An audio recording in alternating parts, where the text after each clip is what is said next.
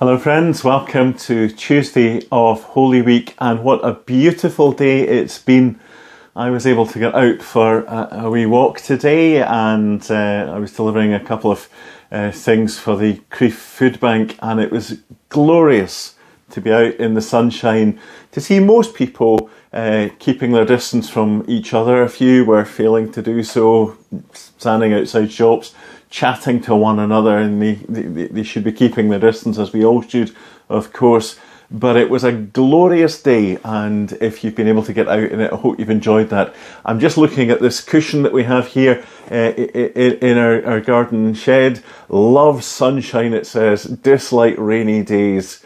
Feel the summer breeze. Sing the song with the birds. Dream of the summer. Enjoy the weather. What a brilliant cushion to sum up today. I hope you've been able to enjoy something of the day.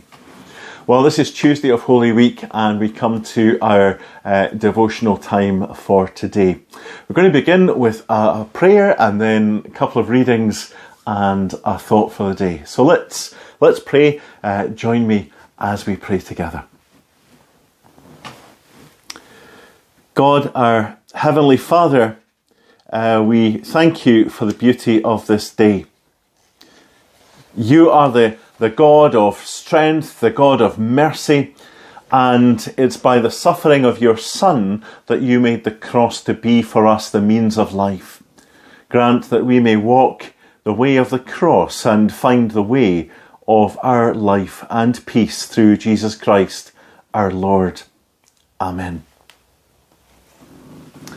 Well, friends, when I was at New College, when I was a divinity student at New College in the early 1990s, my dad gave me this Bible. It was his Bible. It was a Bible he had used when he trained with the Church of Scotland to be a Sunday school superintendent. The Church of Scotland did training for people to take these posts back in the 1950s and the 1960s, and they appointed people to these positions. Change days. They gave me this Bible, and I still use it. And the readings today come from this version of the Bible, the Revised Standard Version. I'm going to read firstly from the Psalms, from Psalm 71 and the first 12 verses. Listen for God's word. In you, O Lord, I take refuge. Let me never be put to shame. In your righteousness, deliver me and rescue me. Incline your ear to me and save me. Be to me a rock of refuge, a strong fortress to save me. For you are my rock and my fortress. Rescue me, O God, from the hand of the wicked, from the grasp of the unjust and cruel. For you, O Lord, are my hope, my trust, O Lord, from my youth. Upon you I have learned from my birth. It was you who took me from my mother's womb. My praise is continually of you. I have been like a portent to many, but you are my strong refuge. My mouth is filled with your praise and with your glory all day long. Do not cast me off in the time of old age. Do not forsake me when my strength is spent. For my enemies speak concerning me, and those who watch for my life consult together. They say, pursue and seize that person whom God has forsaken, for there is no one to deliver. O God, do not be far from me. O my God, make haste to help me.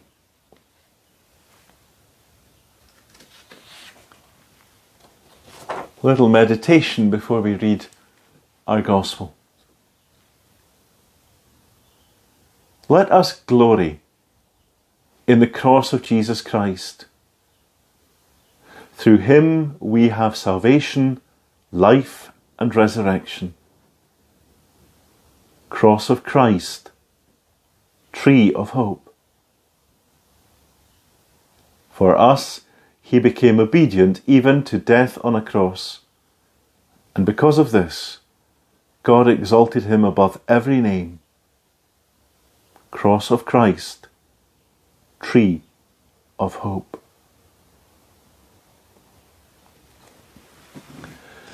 Our Gospel reading today is the passage that you'll have been reading if you've been using the little devotional guide that we produced for Holy Week. It comes from John's Gospel, from chapter 12, beginning at verse 20 through to verse 36. And we encounter some Greeks who wish to see Jesus. Now, among those who went up to worship at the festival were some Greeks. They came to Philip, who was from Bethsaida in Galilee, and they said to him, "Sir, we wish to see Jesus." So Philip went and told Andrew. And Andrew and Philip went and told Jesus. Jesus answered them, "The hour has come for the Son of Man to be glorified. Very truly, I tell you, unless a grain of wheat falls into the earth and dies, it remains just a single grain. But if it dies, it bears much fruit. Those who love their life will lose it, and those who hate their life in this world will keep it for eternal life. Whoever serves me must follow me, and where I am, there will my servant be also. Whoever serves me, the Father will honour." And then Jesus went on to speak about his death. "Now my soul is troubled, and what should I say? Father, save me from this hour? No, it is for this reason that I have come to this hour. Father, glorify your name." Then a voice came from heaven, "I have glorified it and will glorify it again." The crowd standing there heard it and said it was thunder. Others said, "An angel has spoken to him." Jesus answered, "This voice has come for your sake, not for mine. Now is the judgment of this world, and now the ruler of this world will be driven out. And I, when I am lifted up from the earth, will draw all people to me." He said this to indicate the kind of death he was to die. The crowd answered him, "We have heard from the law that the Messiah remains forever, so how can you say that the Son of Man must be lifted up? Who is this Son of Man?" Jesus said to them, "The light is with you for a little longer. While you have the light, walk so that the darkness may not overtake you. If you walk in the darkness, you do not know where you're going. While you have the light, believe in the light so that you may become children of light." And after he'd said this, he departed and hid from them.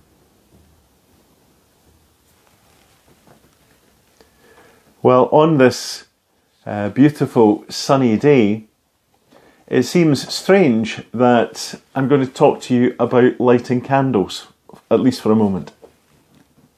Because we have been lighting candles here in the Manse. We've been doing it over the past few weeks. They're candles that were left over from Advent and Christmas. But of course, Advent and Christmas are directly linked with the events of this Holy Week, particularly Good Friday and Easter. And so during this time, we light candles too. I wonder if you were in Sunday school and you remember the little song, "This Little Light of Mine." We used to sing it all the time in my Sunday school. We'd hold our thumbs up as we sang, "This little light of mine, I'm gonna let it shine. This little light of mine, I'm gonna let it shine. This little light of mine, I'm gonna let it shine. Let it shine, let it shine, let it shine." And then we go on to talk about not hiding it under a bushel or a bowl, but I'm gonna let it shine. I wonder how you let your light shine What does it mean to you that Jesus is the light? How do you understand yourself to be a child of light? You see, from our Gospel reading today, we see that Jesus knew that the time of his crucifixion was drawing near. The time of his death for the sins of the world was fast approaching. He had spoken about this hour, at first saying it had not yet come, but now it was almost upon him.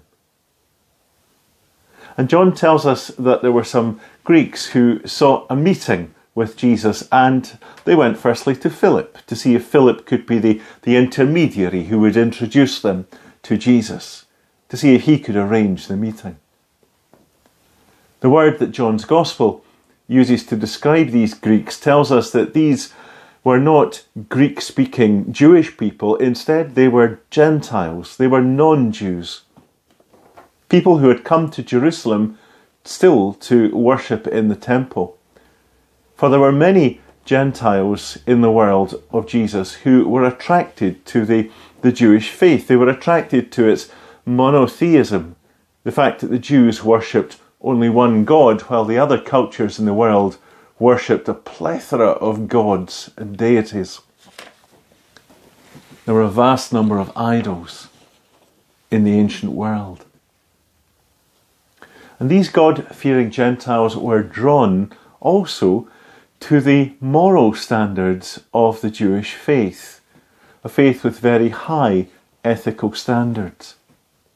And so they were happy to worship in synagogues and to come to Jerusalem to worship in the temple. There were, however, strict limits on the extent to which these God-fearing Gentiles could walk through the temple. They were restricted to the outer part, the outer courts of the temple, the court of the Gentiles. Any attempt to get further into the temple, to enter into the inner areas of the temple, well, it was a serious matter indeed. It was punishable by death.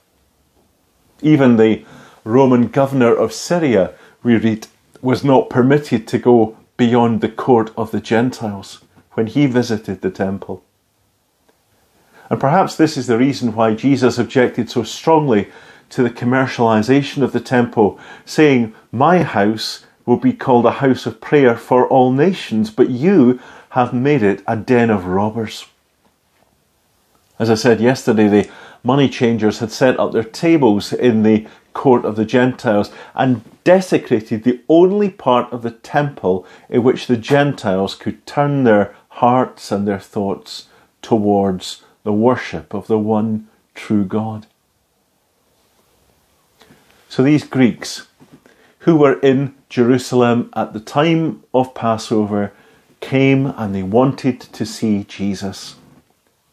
And Jesus knew that the hour of his self-offering had come. The hour has come, he said, for the Son of Man to be glorified. Very truly, I say to you, unless a grain of wheat falls to the ground and dies, it remains only a single seed. But if it dies, it produces many seeds. You see, the cross was the way in which Jesus was glorified. It's hard for us to see any glory in death by crucifixion. But in taking up the cross, Jesus displayed his glory by revealing the extent of his love for the world and the unlimited obedience he would show to the Father. Today, Christian people similarly show the glory of Jesus when we love wholeheartedly and when we obey unquestioningly. Jesus revealed his glory and that of his Father by laying down his life.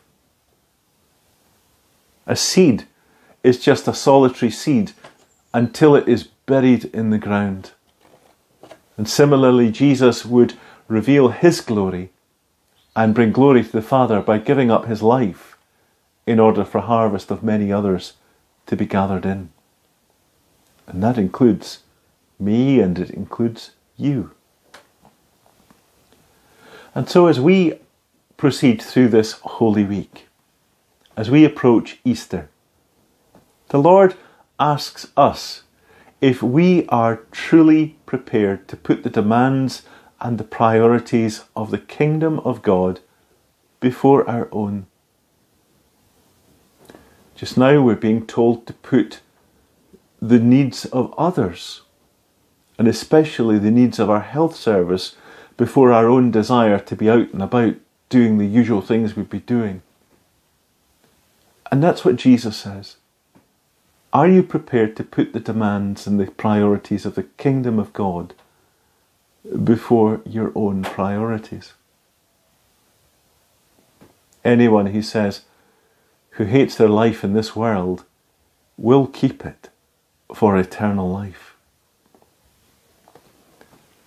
Those who do see a harvest, for the promise of Jesus is that my Father will honour the one who serves me, are those who do put the kingdom of God first. I wonder, as we go through this period of Holy Week, heading towards Easter, will we put Jesus first? Do you know, this is a time when we've seen the powerlessness of even leaders of nations against a tiny virus. But we have a Saviour who is stronger than all. And God's purposes are greater than all. Join me, if you will, now in a short prayer. Let's pray.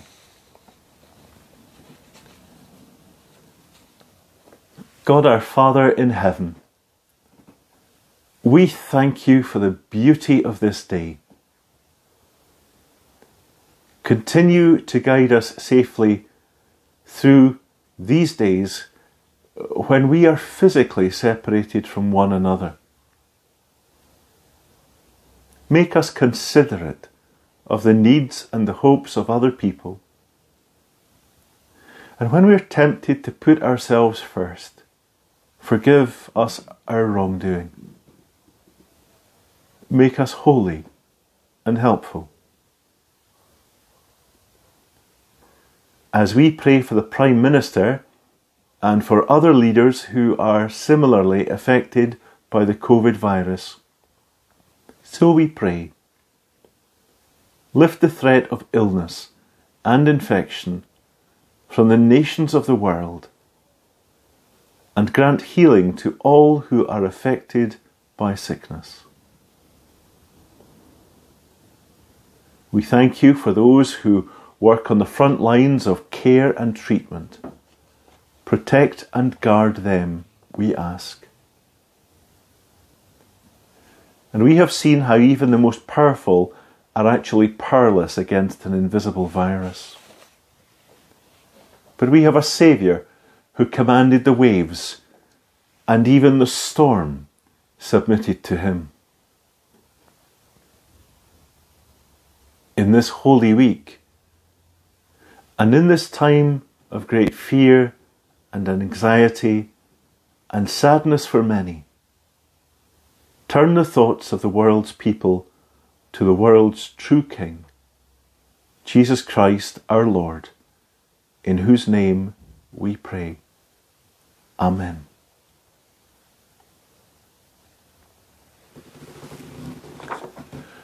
Friends, thank you again for sharing this time with me, and thank you for the very kind messages you've been sending to the Manse and the prayerful support you've been giving us as a family. We have our own issues that we're dealing with at this time, like many of you. I look forward to joining you, at least through this medium of the internet, these videos, tomorrow. And do remember that our services, these Holy Week services and our Sunday services, continue to be available on our church website, on our Facebook page, on our YouTube channel. Just search for Crieff Parish Church on YouTube and you'll find us. And we also have an audio stream of our Sunday services and our usual MixLR service, but now also new as of today, and you can listen to last Sunday's service by phone.